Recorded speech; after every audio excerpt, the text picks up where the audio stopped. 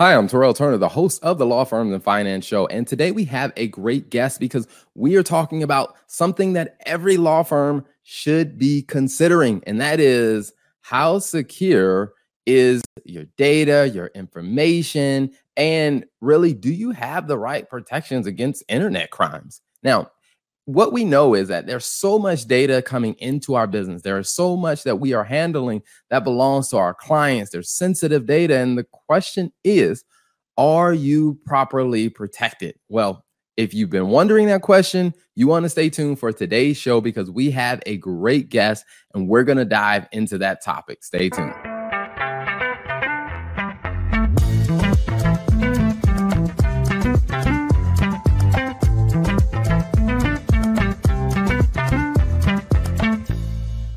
So without further ado, let me bring on my guest. Dylan, how are you today?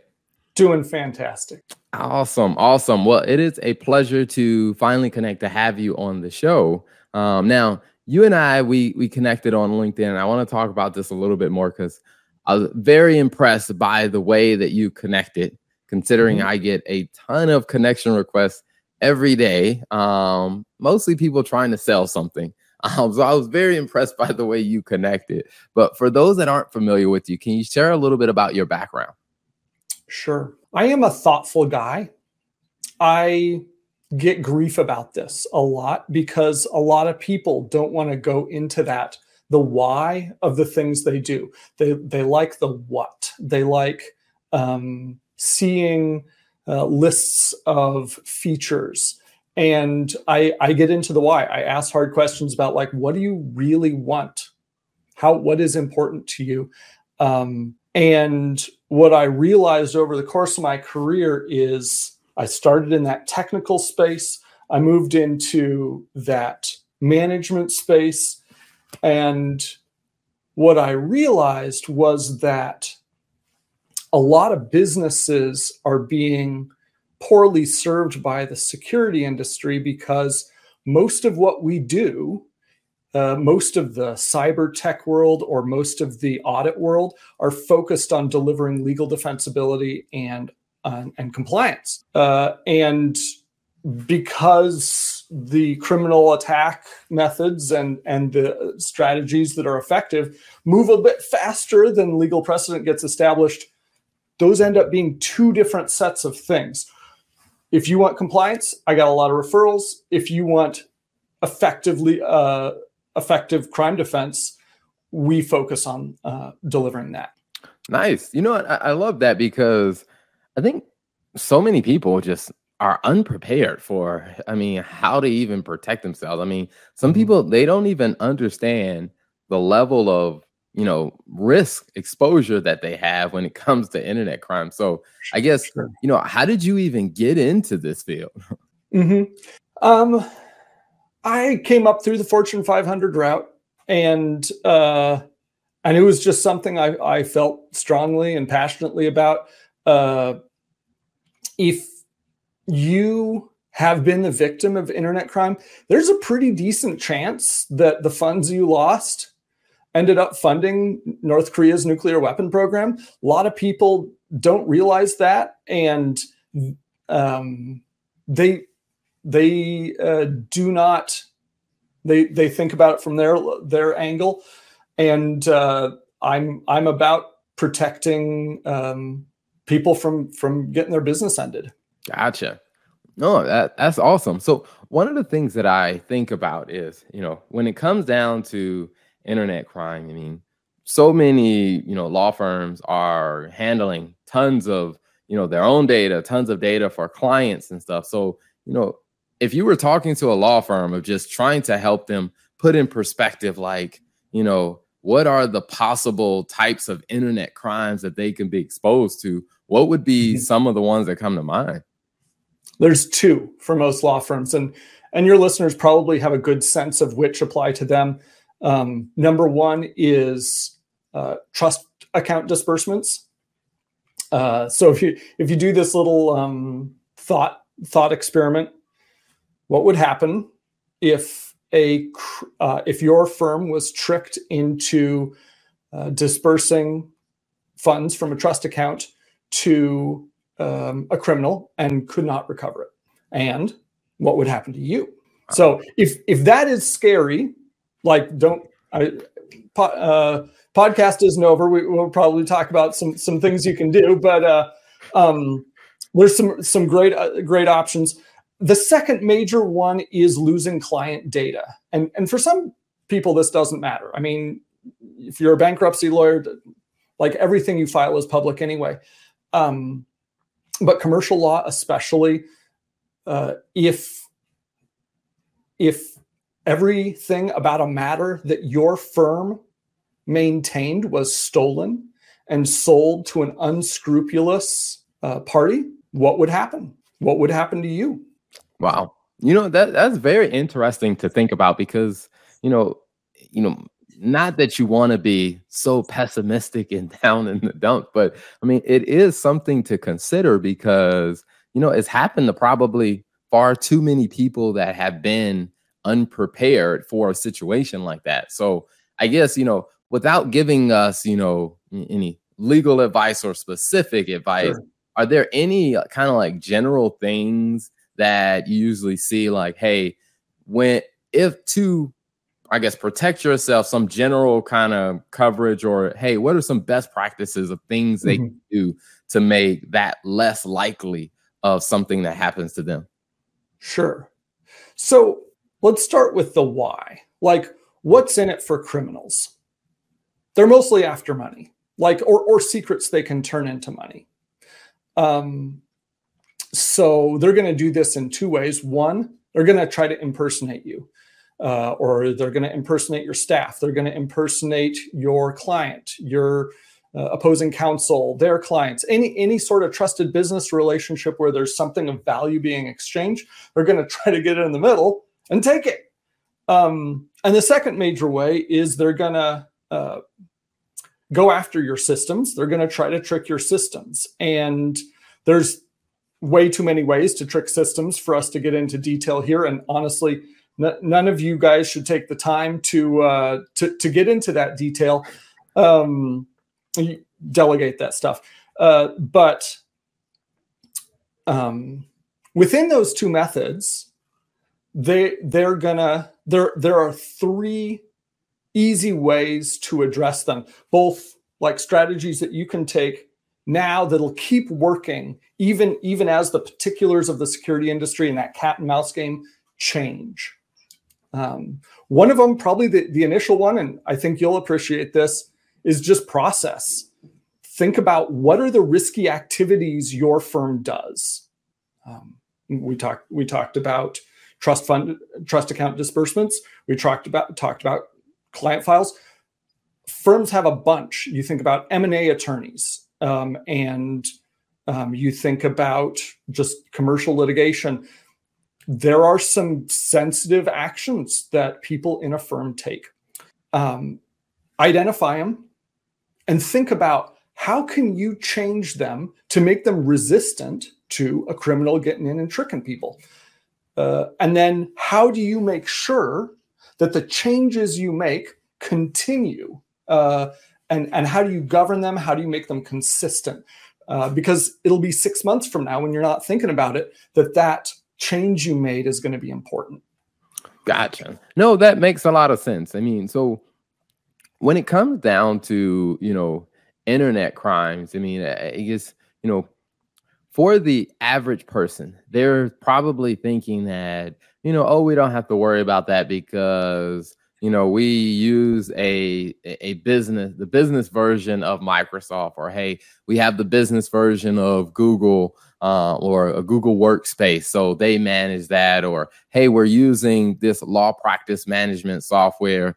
They have their own security team. Like, do you feel like people having that mindset leaves them to be more vulnerable, or are they justified in relying on those bigger companies and their security measures? Well, I think it's both. There is certainly a lot of tech detail that's relevant there, but one of the biggest misconceptions of the security industry is that you can fix it with tech. I mean, honestly, for any of us, When was the last time you had a big problem, like a meaningful risk, and you were able to mostly fix it with tech? For most of us, like, process is a good chunk, training is a good chunk, governance, making sure people are still doing things the right way, is a good chunk. Now they need a platform, but and there are important parts of that, but people often want a one and done solution, and so they buy like a box that lights up and blinks, and they put it on their shelf and they feel good. Or like some sort of antivirus thing that, like, hasn't worked since 2007. Most of the risk today is not technical. Gotcha. And that's an interesting thing, because I mean, I guess when that reality sets in for people, whereas, because I tell people, even from a finance standpoint, like, the technology you implement isn't going to make your business profitable. All it's going to do is highlight your underlying processes. So if you have some bad underlying processes, the software is just going to make it more visible. And it's just going to make it visible faster. So, when you talk about, having processes in place, or you talk about training, like, do you have any thoughts or have you seen any best practices on, like, how frequently people should be, reviewing their training, whether it's for themselves or for their staff, on, like, hey, here are the security protocols we need to have in place? A lot of compliance people say yearly. I think it should be more frequent than that. If this sort of risk is a meaningful possibility for your business, and that's often law firms. I mean, think about a manufacturer. You make, like, I don't know, copper pipes or something. You got inventory. Okay, your biggest risk is ransomware, because your plant's going to shut down. You can't ship product. Okay. A cyber policy is probably going to make you whole. As long as you can get back going again and in time to, like, fulfill the orders you committed before people, like, leave, you're going to be fine. But if trust is your major currency in your business, like for commercial law practices, or even, fractional CFOs, like, you probably depend quite a bit on trust. Once trust is damaged, that can be a big revenue loss going forward, and no policy is going to fix that. I'm a big fan of, like, the continuous improvement approach, and as opposed to, like, the capitalized, like, let's do a big project every 5 years. Often continuous improvement and just, like, thinking, well, what's the next right thing for us to do, ends up yielding much better long-term results than the, visualizing and trying to achieve utopia approach.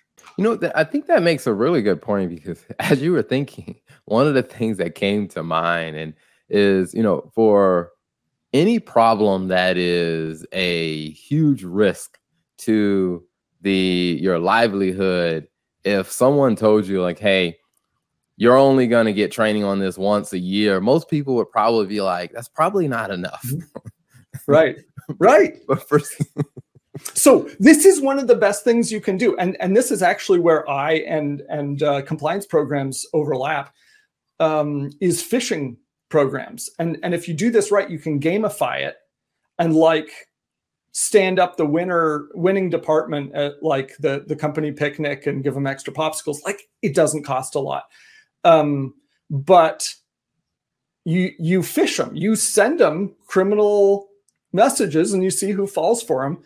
And and when they fall for them, they have to watch some dumb video about, like, phishing prevention. And honestly, like, they're not going to pay attention to the video, but they're going to care. And they're going to go on the leaderboard, and Peggy is going to give them grief about it for dragging the score down. And that's what you want.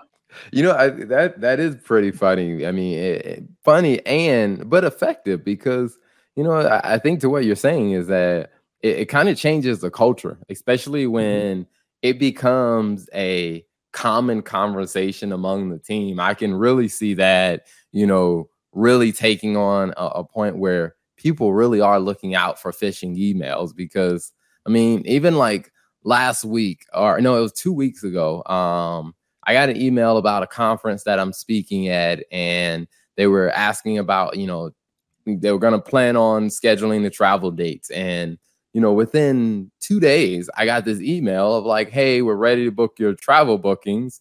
What are your arrival dates and stuff? And so I emailed them back and put my arrival dates. And I was like, you know what? Something about that doesn't seem right. So I emailed the organizer and said, hey, did you guys send the email from such and such platform? They're like, no, that's probably a scam or something. And I'm just like, man, had I not like just had some, like something seems off about this. And then what was funny is the next email they reply back is, hey, we need your address and all this other. I'm like, and they're going to ask for your bank account number next. Yeah. I mean, this is the thing with email is it is so easy to get tricked over email. Like if your email gets broken into, someone can really effectively impersonate you because they can go look at your past history and how you've interacted with someone before, right? So managing partner's email gets broken into, they can see how this person authorizes large transactions. And they can go ask the office manager in exactly the same way. And they can keep deleting the responses from the office manager so the managing partner doesn't even see any of it. Wow. And so a lot of what we do, I mean, it sounds kind of techie. Some people might say it's techie, but just if you stop using email for sensitive or risky activity, like maybe you put all your everything in under attorney-client privilege in the practice management software, like some of them, Clio, Best Case have great client portals. And you just keep it out of email, man, that helps a ton. Or any sort of cost approvals or finance approvals do not go through email. They go through your finance platform. Gotcha. You know, that's a very important one because I've had to tell a couple clients, like when they've been hiring and they reach out to us like, hey, can we help set this employee up? And they'll say, hey, I'll send you their application. I was like, no, do not put that in email. I'm like, you do not want to put their personal information in email. I'm like, if need be, I'll pick up the phone and call you to get it before I want you to put their social security number and email in. And I think for so many people, it's just like, they look at the convenience of email and they're just like, oh yeah, I'll just send it. And it's like, and I think we forget about the level of risk that come with that. Mm-hmm. I think a lot of the times we just don't talk about it. I mean, have a heart for the poor security industry. They have been blamed for all the problems. Like you give sales credit for everything right that happens, and security blame for everything wrong that happens. And why are you surprised when the security department always says no? And this culture has embodied like the defensibility approach. And I think like stepping forward and giving people better solutions that work for them is kind of a new idea for a lot of security folks. They're a lot happier in that engineering, encryption, and network stuff that honestly is a very small segment of your risk. Mm-hmm. Awesome. Now, one of the things that I'm also curious about is when it comes down to a lot of these new applications that pop up, because you mentioned about, you know, for law firms, like Clio has really good client portal. So when it comes down to a lot of these newer platforms that come out, whether it's an application, they're doing some type of integration. Do you have any thoughts on like, you know, how do you even know if that's a secure platform, or how do you even know like which ones are safe and which ones are not? Yeah. Well, the first one, don't roll your own, right? Like if you have a choice between using an online portal and like a server in your basement, do the online one, because IT is a discipline of a million details done right. And like, you're never going to be good as like the Clio IT team at right protecting it. But how, like, you asked a really good question. How do you detect the difference in strength between products, online products? And this is hard. To someone who knows what they're, who's been around the block a bunch, it's not hard, but like, so how do you deliver that insight at scale? I have 3 ways.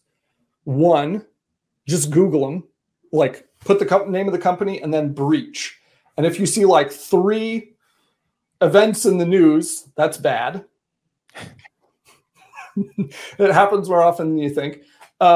Second, there are free like vendor lookup tools, and they'll scan everything about a company, and they'll keep updated on all the bad stuff that just happened last week, and they will test that company against all the bad stuff, and they'll give you like a rating or a grade for that company. There are 2 Security Scorecard and Risk Recon have free tiers. I have a better sense of the accuracy of Security Scorecard. Both of these companies, like, you should not take this at face value. Take it with a grain of salt. Sometimes they get stuff wrong, but it like that can get you really far. And then the third way is look up if they have a bug bounty program on what is it? Just Google like bug bounty and the name of the company, and if they have one, that's a really good sign too. Okay, awesome. Well, definitely thank you for the insight. Now, for people who are like, what, all right, I'm just concerned. I need some help. Like, I want someone who has experience to help me kind of navigate and look at this. So, if someone's looking for that type of service or that type of consult or support, where is a good place for them to find you online? Sure. So we stop internet crime. Yep. There's our website. We have, because we care about stopping crime, for businesses who are going to be ended by it, we created a service for them, a one-time thing. So for about maybe a firm of 10, it might take 2 hours of your time, and it explains how worried you should be and what you should do about it in non-technical, strategic ways. No nerds required. Because we like you guys, we'll give 2,000 off for listeners who sign up in the next month. Just mention Terrell in the intake.